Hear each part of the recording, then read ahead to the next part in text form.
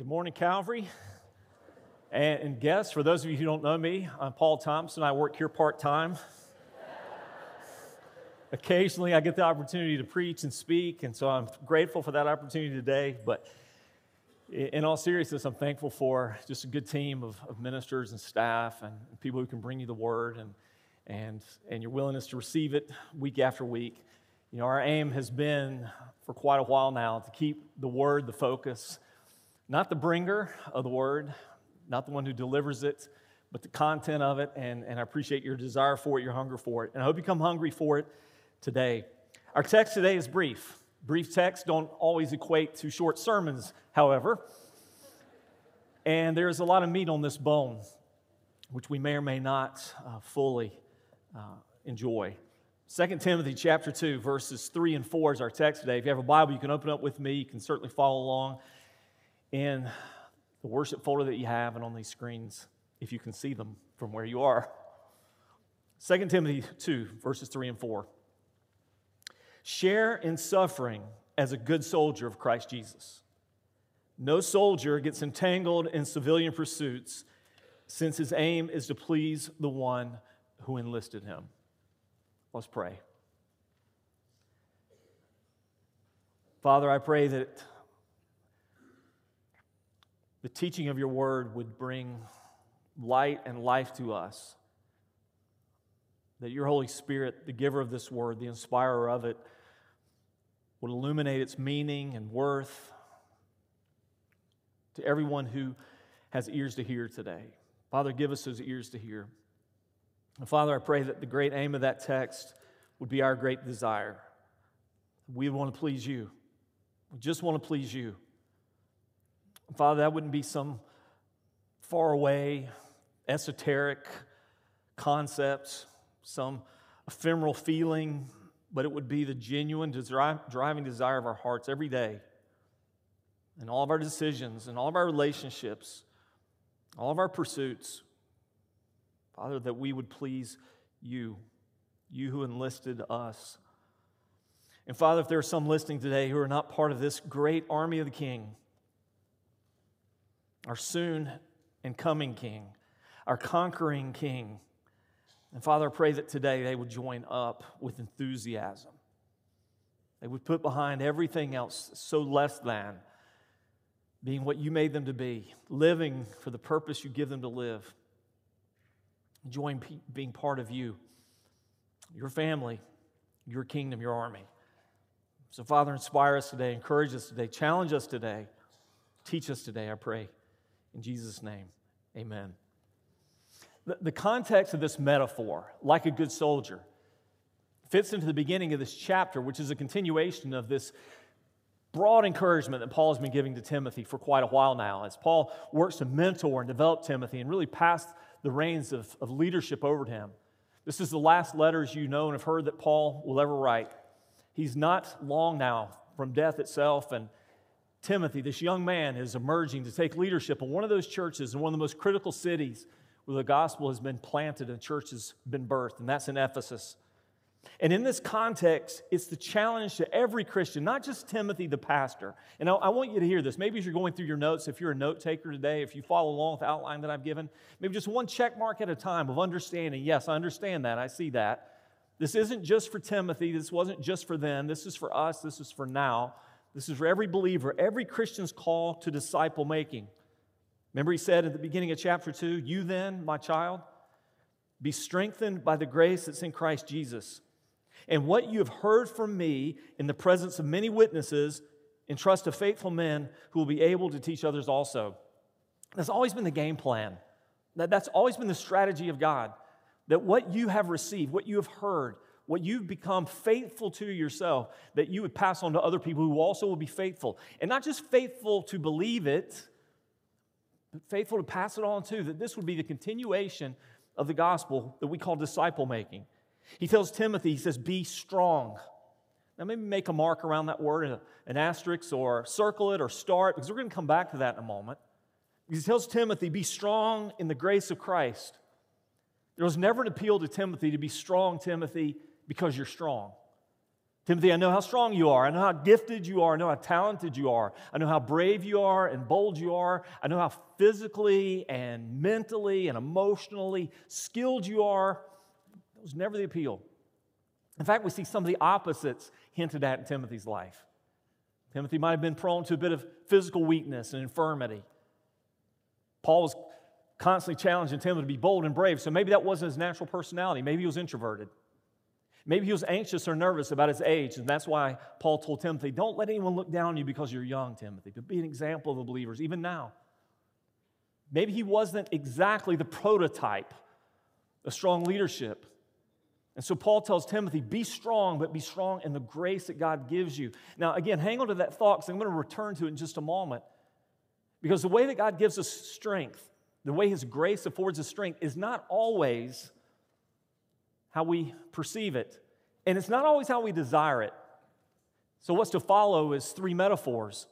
Metaphor of a soldier, metaphor of an athlete, and the metaphor of a farmer. And in each of these metaphors, there are indicators of how God strengthens us. He strengthens the soldier through adversity. He strengthens the athlete through discipline and training. He strengthens the farmer through hard work and perseverance. And in all of these things, the grace of God is at work shaping and making them into what He wants them to be. He says, be strong in the grace of Christ, not in the abilities of yourself, as you do these two great aims. And these two can't be separated from each other. One naturally has to follow the other. You preserve the truth of the gospel, the weight and worth of the gospel, this treasure that I've given you. Why would Paul tell Timothy to guard this treasure, this hope that is the gospel? Because it's always going to be challenged. Always going to be challenged as to the true gospel. What does it really mean to know God? Who is Jesus really? What must a person genuinely do to be in right relationship with God? This has been challenged since the very first gospel message has ever been given in the New Testament. Be faithful and true and hold it like a treasure because this alone saves anyone. But don't just guard it. Don't just pack it up and insulate it. Don't just store it away somewhere, but pass it on. We guard it by passing it on. We understand it by speaking it. That's why Paul wrote, I pray that you will have a good understanding of Christ as you share Him.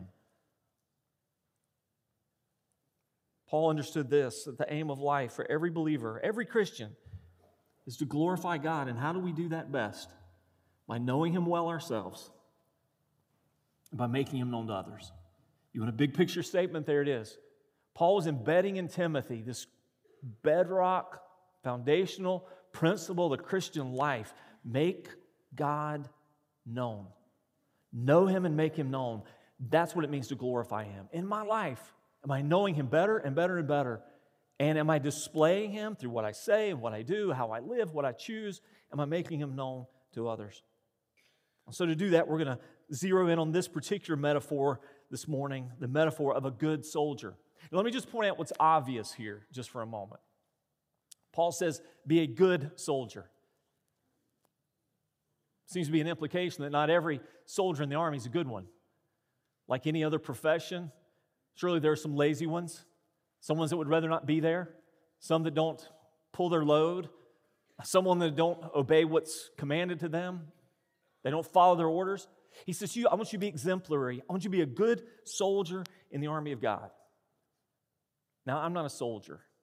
And maybe this message would have more impact for you today if someone who was a soldier gave it to you, or someone who was in uniform was speaking it to you. Now, I do take some comfort and solace in this. Paul wasn't a soldier either, and he wrote these words by the inspiration of the Holy Spirit. But he had a lot of interaction with soldiers in his embattled life. He saw them often and up close, and he saw what the life of a soldier was like. I'm just curious, not that it really matters for the message today, but how many of you in this room are or have been soldiers? Would you stand? Just stand. We want to honor you for just a moment because we want to honor and respect you in your work, in your commitment, your service.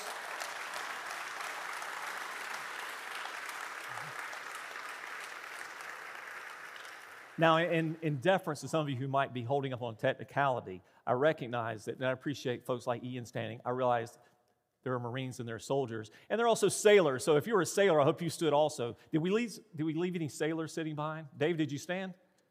When I said soldier, I meant that generically, you understand, of course. Now, I'm not a soldier. If you had asked my mom when I was a kid what I was going to be when I grew up, she would have said one of two things for sure, I have no doubt. He's either going to be a soldier or he's going to be a race car driver. I couldn't decide between the two. But I can tell you one of my favorite pastimes, activities as a kid, whenever I get a few bucks in my hand, was to go to the Army-Navy supply store. All the good stuff is gone now. The only place you can get good Army-Navy supplies now is in Afghanistan. So, sorry, that was a bit political, wasn't it? But I used to love to collect those things and just pretend the closest I ever got to military service was in the Civil Air Patrol. How many of you are even familiar with what the Civil Air Patrol is? Great. It's an awesome organization. I feel great for my service that I rendered for those 2 years as an 8th and 9th grader in the Civil Air Patrol.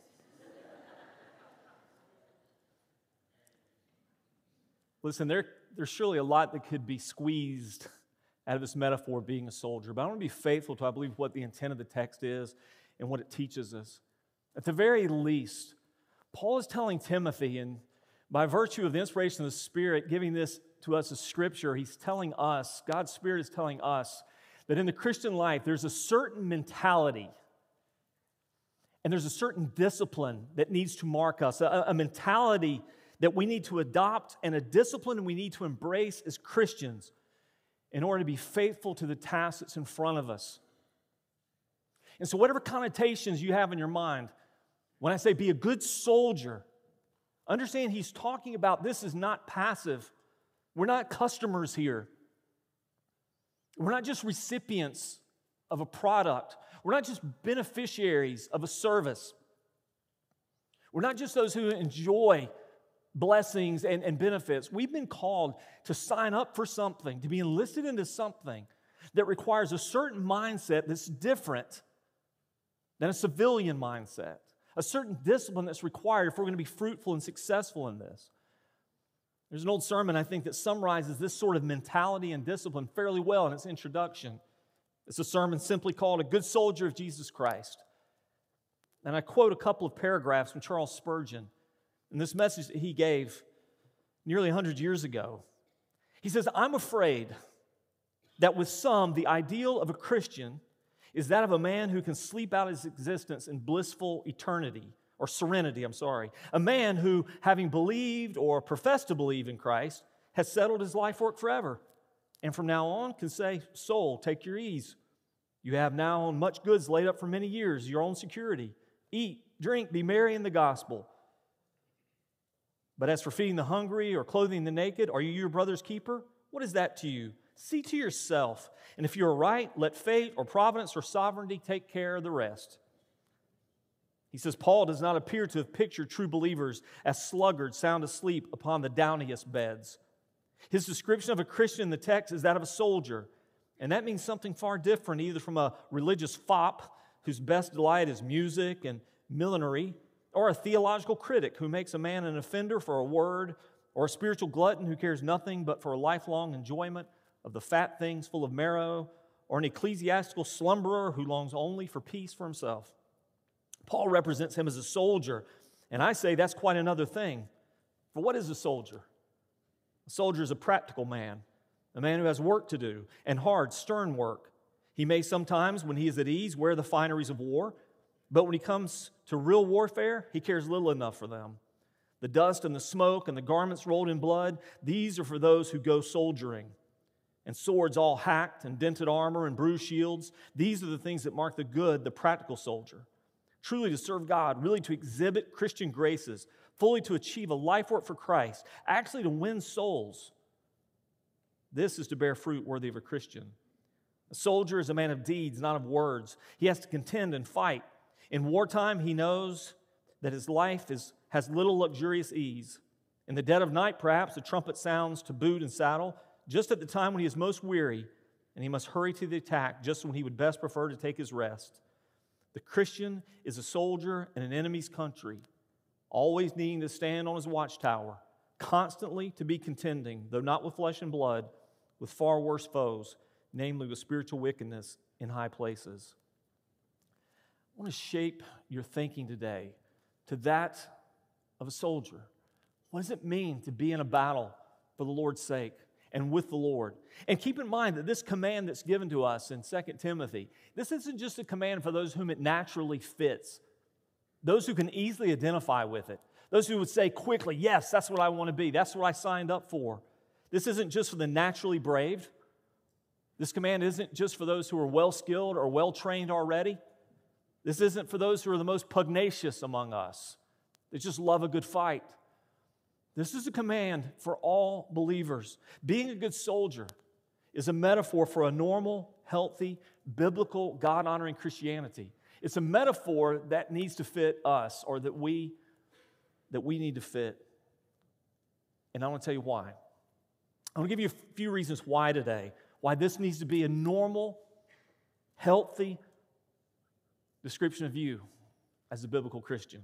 Number one, if you are a Christian, if you are truly His, then per the Scriptures, you have been enlisted into the army of the great King. Now, this is not a statement primarily about soteriology, the means by which you were enlisted. But it does speak to the initiative of God and the salvation of us all. That God is calling out from this world those who will be His, and not simply to be passers-by, not simply to be beneficiaries of, not simply to be those who will observe and see and enjoy the fruits, but those who will engage in the fight. He's enlisted us into His army, and that's what the very first part of this text says, that we aim to please Him, the one who enlisted us. Why are you in this army? Why are you in this great army of the great King, this triumphant army that will rule and reign one day beside the great King? Because He enlisted you, because He saved you, because He called you out. And when you think about this concept of being enlisted in the great army, it at least ought to invoke several other necessary thoughts. The idea of authority. I'm in the army of God. I'm not autonomous anymore. I'm not independent anymore. I'm not self-determinate anymore. I'm under the authority. And I'm under layers of authority. I'm under a chain of command.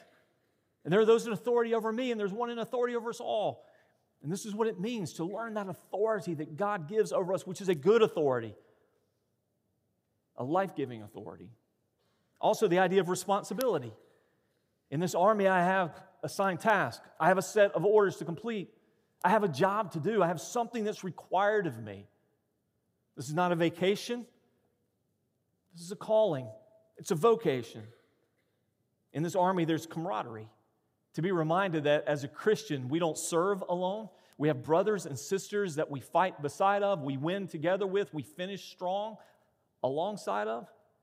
That we have responsibility to them, and we have responsibility for them. That the Christian life calls us to be part of something bigger than ourselves. And you can use different analogies, the Bible does. A house made of living stones, a body made of living parts, a flock made of living organisms, an army made of soldiers.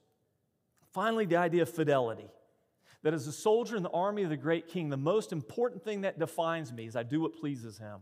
That I'm faithful to Him, that I honor Him, that loyalty to my King is paramount. If there's one great ambition of the Christian soldier, it's to be faithful to the King, that I don't deny Him, that I don't disobey Him, that I'm never ashamed of Him. This is what He's teaching Timothy, this is what He's teaching us. Second concept is this: I am in a war. Biblically speaking, I'm in a war. I'm not talking just about the cultural war that we're in today. I'm not talking about just the obvious evidence of the war that we're in.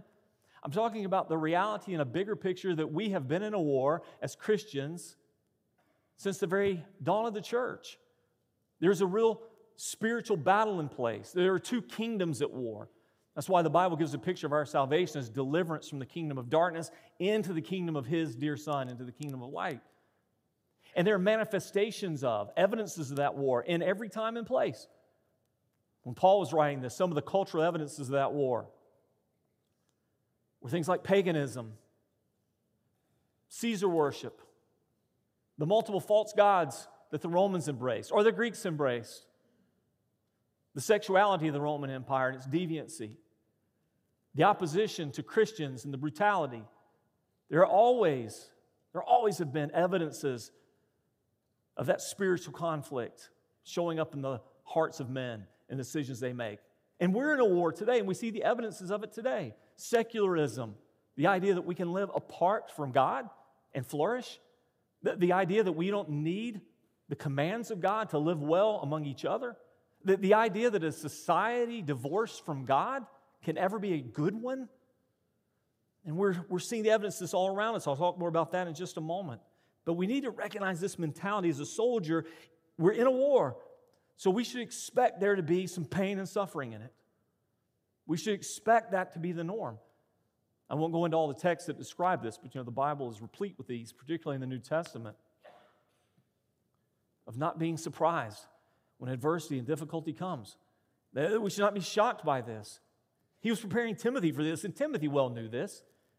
He knew that the things he was going to be required to say and preach from that pulpit in Ephesus would invoke the ire of the population in that city that despised God. He knew in those first century terms he would be canceled. He knew he would be ridiculed. He knew he would be mocked. And he knew he might be condemned even to death. He knew this was the cost, and he saw it. He saw it in Paul. He lived it out. And here's Paul giving this invitation into something that's so counterintuitive, so opposed to conventional thinking. Here's Paul, imprisoned and beaten. And I would just guess, this is just speculation, but that by this time in Paul's life, he appeared to be a much older man than he was. We have writings about Paul, extra biblical things that describe him as physical limitations, his beaten down condition. Just imagine the physicality, all that he had endured, all that he had suffered. And now here he is in chains, and he's calling Timothy, come and live this life. It's worth it. He's worth it. I'm inviting you to this life. He's worth it. Expect some pain and suffering. But he's telling Timothy that God, by his grace, is going to use this suffering to make you stronger. He's going to use this suffering to make you stronger. When he told Timothy, be strengthened in the grace of Christ Jesus, he wasn't saying to Timothy, hey, just be strong. Timothy, get strong. Timothy, find some inner strength. He wasn't saying to Timothy, Timothy, man up. You got what it takes. God sees all the potential in you. You can do this. He says, be strong in the grace of Christ. And sometimes grace doesn't look or feel like grace. But grace has an ultimate end. And the end is to shape us into the person of Christ, into the image of Christ. And so everything that God does in our life to bring us to that great end, to make us more like Jesus, to prepare us more for eternity, is necessarily good. And so we can say that suffering is a grace of God. If in it I suffer well, and I learn to be dependent, or I learn to be prayerful, or if I revalue my priorities, if I redirect my purposes and energies, in those sufferings, he's strengthening me. Maybe not physically. Maybe at the end of his life, Paul was a shell of his former self, physically. And he spoke of that he was dying every day. In Christ, we're dying every day. But he recognized he was being made more alive every day because he was becoming more and more like Christ. James also wrote of suffering. Chapter 1, verse 2 and 3, he said, count it all joy, my brothers, when you meet trials of various kinds. For you know that the testing of your faith produces steadfastness. James wasn't masochistic. He wasn't using some sort of empty psychological exercise. Hey, I know this is terrible. I know this is a hard thing you're going through. I know this is painful and you can't see the end of it. But just count it all joy. Pretend it's joy. No, it's the perspective of looking at the goodness of God and the work of Christ in a person's life to say, I can count it all joy because I know what he's doing is this. If I'll be faithful to him, if I'll keep trusting in what he says, if I'll not let go of my confidence in him and in his goodness and his grace, it's going to produce something in me. Steadfastness, the power to endure. The power to endure, the power to handle it. And how do I develop this power to endure difficulty? By going through difficulty. How do I develop this ability to press on? Because I've been tested and tried. How do you and I grow stronger in Christ? Because our weaknesses have been rooted out with struggle, with trial, with difficulty. Just remember, Christian, maybe this is worth you writing down, remind yourself of, maybe this speaks exactly to what somebody in this room needs to hear today. God's primary purpose in your life is not to coddle you. It's not to counsel you and say, here's some thoughts, here's some ideas, here's a good plan. Let me come along beside you as an advisor. It's not to make our lives easy. It's not to give us good advice or to comply to us. He's not a genie that we rub out of a jar, a glass, what do you call it? I'm getting old, I'm sorry, it happens to all of us. Lamp, that's the word. I try to give you good words like pugnacious, and I struggle with the words lamp. But how many of us see God in those terms? God is just here to make it easy. I was doing this little exercise this week, really more just to frustrate myself, because I guess I am sort of masochistic in this way. And I'm reading different churches' websites, some of the most popular churches in America. They draw thousands of people. I was reading their descriptions of what the church is all about, what churches are for. And I don't want to quote them. I'm not trying to stir up controversy here for controversy's sake. But again and again, the language was all about personal comfort, personal benefit, everything about you and making you comfortable and feel at ease and having a better and happier and all this kind of life. Listen, I'm not saying God doesn't have the ability to comfort us in distress. If we didn't have the comfort of Christ in distress and loss and death, how miserable would we be? And I'm not saying the Scriptures don't guide us or direct us. But the purpose of God is not primarily just to come along beside us as a buddy, as a pal. Help make life better while you do all the things you want to do with or without Him. The idea of Scripture does not comply to that. The purpose of God in my life is to deliver me from darkness and death, deliver me from the dominion of sin in my life so that sin doesn't rule over me anymore. It's to deliver me from that. The purpose of God in my life is to develop me. Developing me is not an easy process because I'm stubborn or sometimes lazy or sometimes unmotivated. And so I need the work of God to prod, to stir, to shake up, to break apart sometimes so that He can fix and repair. And ultimately not just to deliver and develop, but to deploy me wherever He sees fit, to whatever end He wants to use me. And if we have a view of God that's more like the first and less like the second, we're going to struggle mightily. Not just with the big things of God, but with the little things of life. What is God here for? To deliver you from the kingdom you once lived in and deliver you from the death that living was bringing. Deliver you from the sins that were destroying. Now to redevelop you, to remake you, to shape you into the person of Christ, to make you strong in Him so He can put you where He wants to put you for His sake, for His glory's sake. So, in that context, you're in the army. We're in a war, and we will be until the King returns and finally conquers. What's the challenge in this text, particularly number 3? Know this. Here's what the enemy is going to do.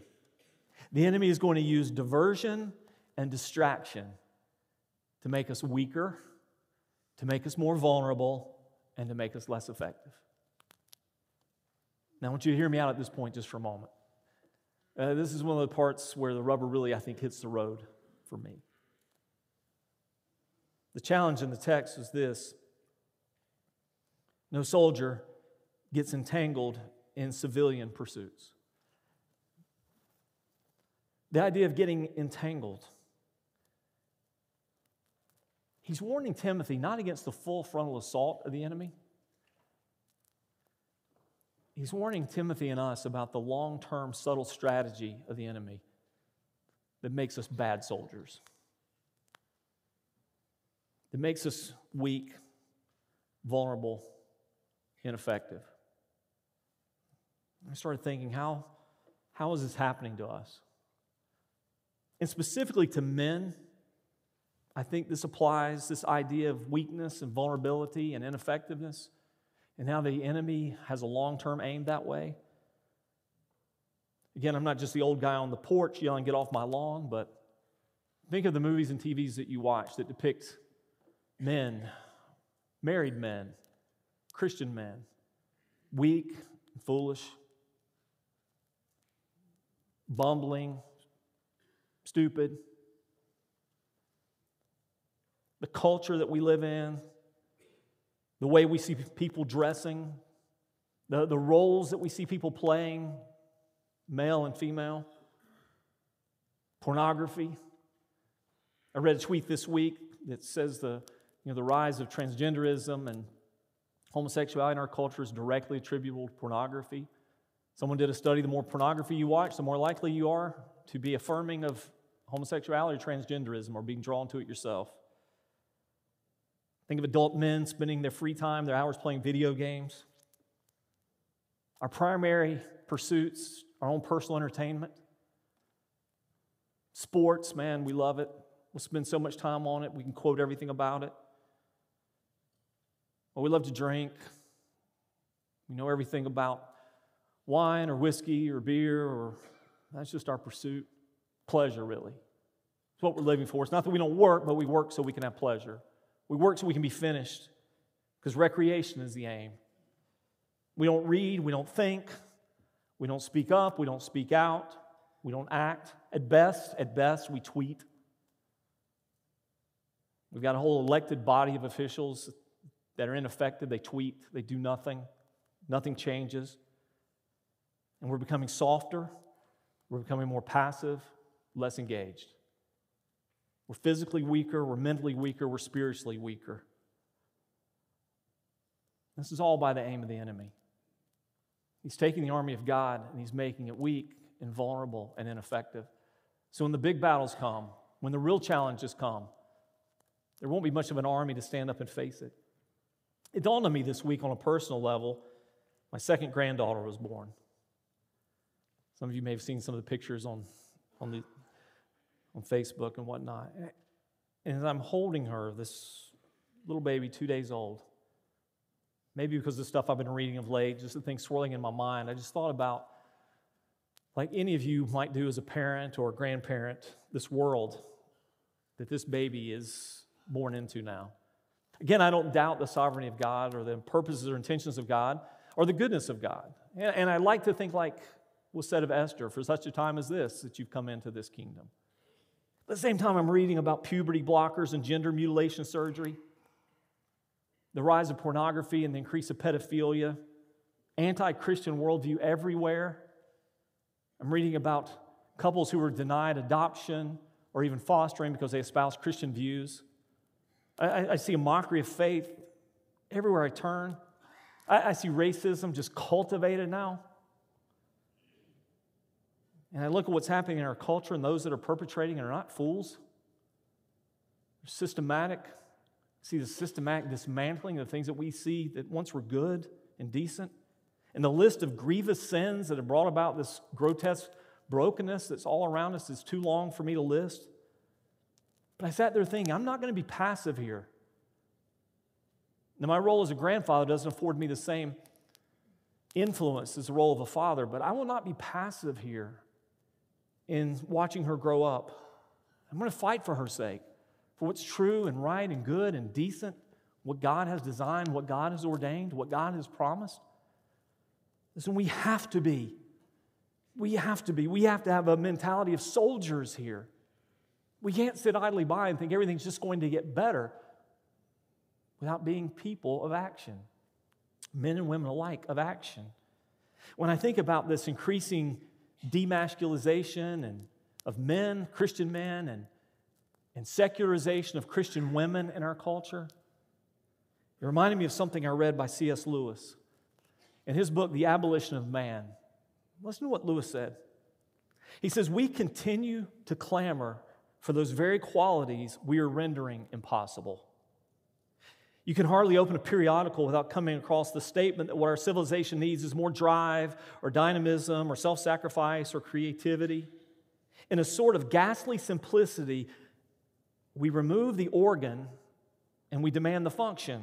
We make men without chests and expect of them virtue and enterprise. We laugh at honor and then are shocked to find traitors in our midst.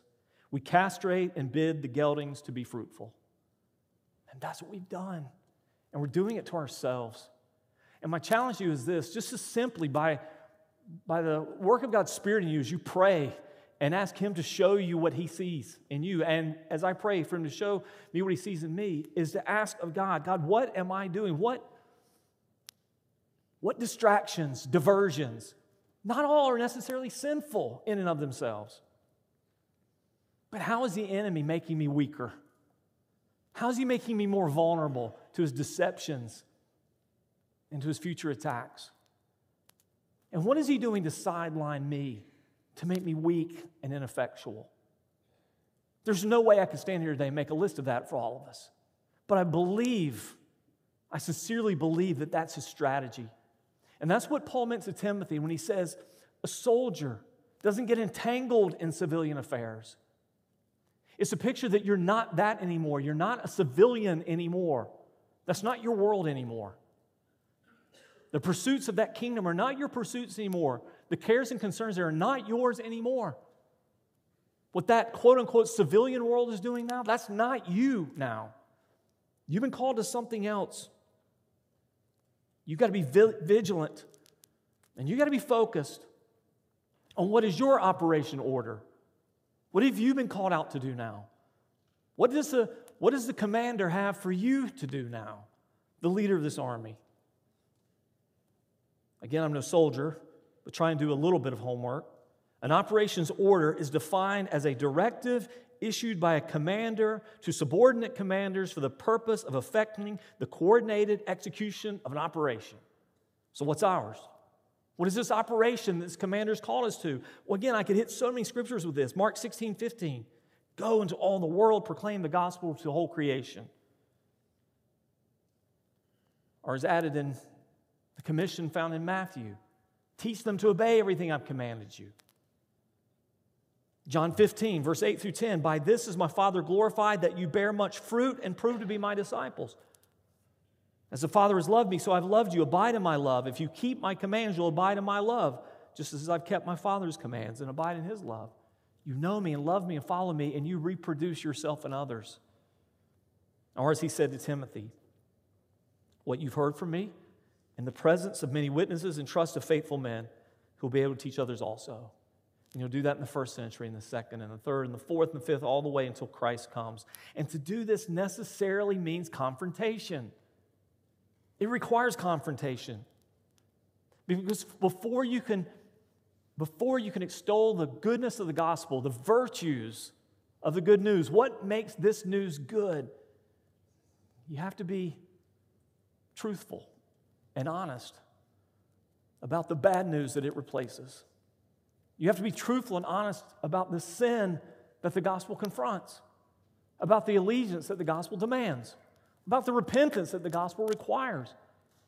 And this requires necessary confrontation, both with individuals and with culture. Why? Because the ultimate ambition of a good soldier is simple, but it's profound.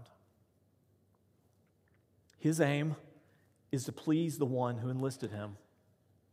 His aim is to please the one who enlisted him. And again, that's not just a disconnected life aim from, the regular stuff of life. That has bearing all the time. In this moment, am I going to live for my own pleasure, what I want for me, and my own softness and selfishness, my own self-indulgence? Because I've trained myself to be that way. I've trained myself to be that way. Or will I say, God, what do you want from me? A person who lives primarily for his own pleasure can't be a good soldier in the army of the King. Or in that moment where I'm really more concerned about what someone's going to say about me, or how they're going to perceive me, or how I'm going to be welcomed into their circle or excluded from it. If I'm going to be canceled on social media, if I'm not going to be invited to the next dinner party, or if I'm not going to get the next promotion, a person who values most the opinions of others will never be a good soldier in the army of the King. Why? Because King Jesus is looking for men and women who will, at whatever cost, in the face of whatever suffering, whatever challenge,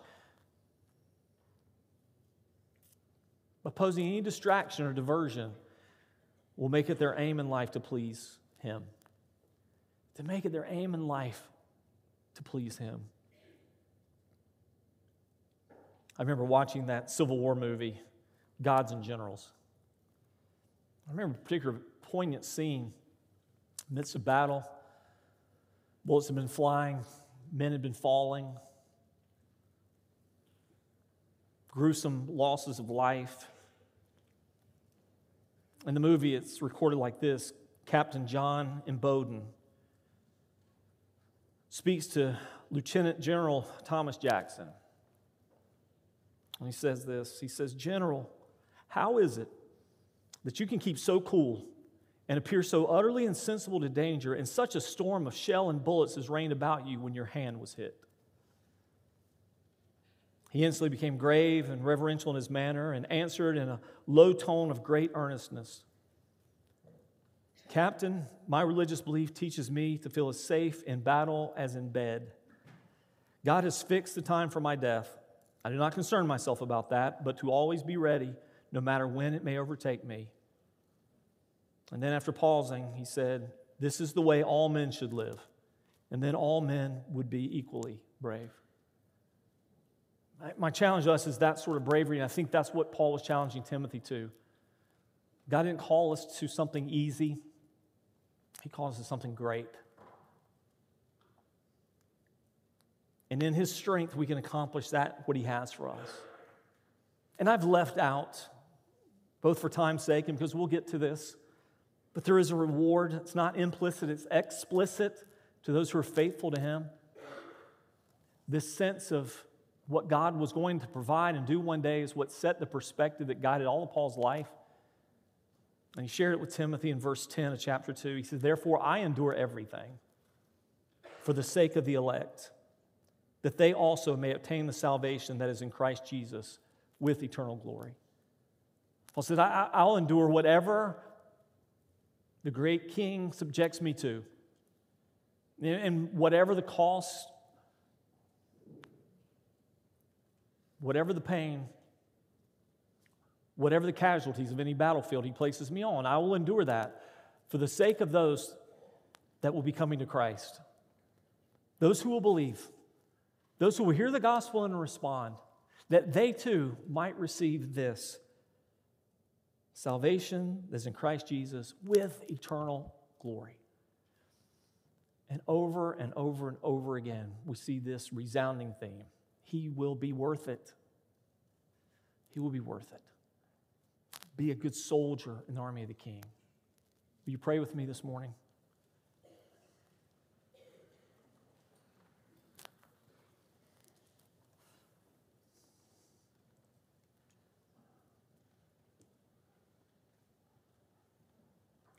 Father, I pray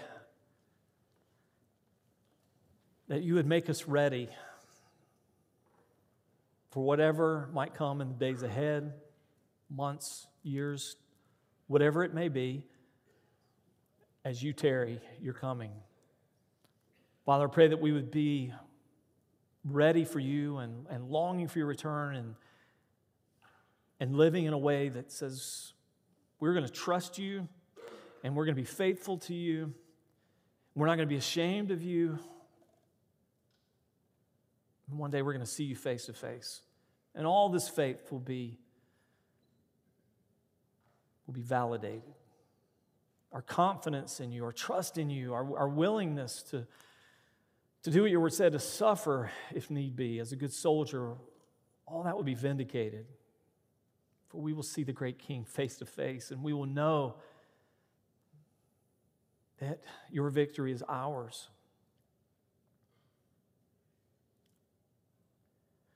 Father, I pray that we would be wise with how we handle and how we respond to this text today.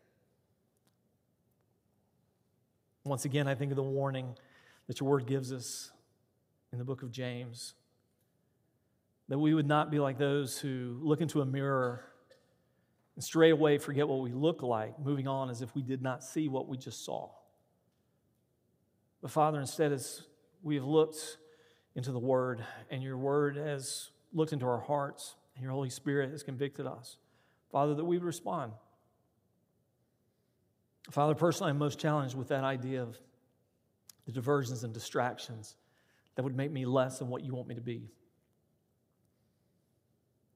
that would weaken me, that would make me more vulnerable to whatever the enemy might do, that would make me less effective than I could be. Father, I pray that we would be diligent to that end. And Father, my aim today is not to stir up anxiety, but to be realistic about the times in which we live and the necessary response of those who will be strong in the grace that is given us by Christ Jesus. So whatever may come, Father, we'll do what pleases you. So make us ready now. If in relative peacetime, Father, you can train us, develop us, so when the conflict escalates, you can deploy us, Father, then so be it. But may we not be caught off guard. May we not be unprepared. May we not be ignorant of the enemy and his schemes. So, Father, prepare us. And Father, most of all, I just thank you that you have enlisted us into the great army of the great King. That success and victory is assured. The story has been written, the promise is made, and you are ever faithful to your word. And Father, I pray that even now, today, in the most unlikely sort of invitation, some would say, I'm not looking for something easy. I'm looking for something true. I'm not looking for something that would just make life more fun. I'm looking for something to make my life worth something. I'm not looking just to squeeze the most pleasure out of this life. I'm looking ahead to the life that is to come, and I want to be on the side of King Jesus. Father, I pray that some would enlist today in your army, and they'd know what it's like to live as the spiritual champions you're calling us to be. So Lord, call some out today. Renew the calling of some in here today. Lord, stir us up, shape us up, and send us out, I pray, in Jesus' name.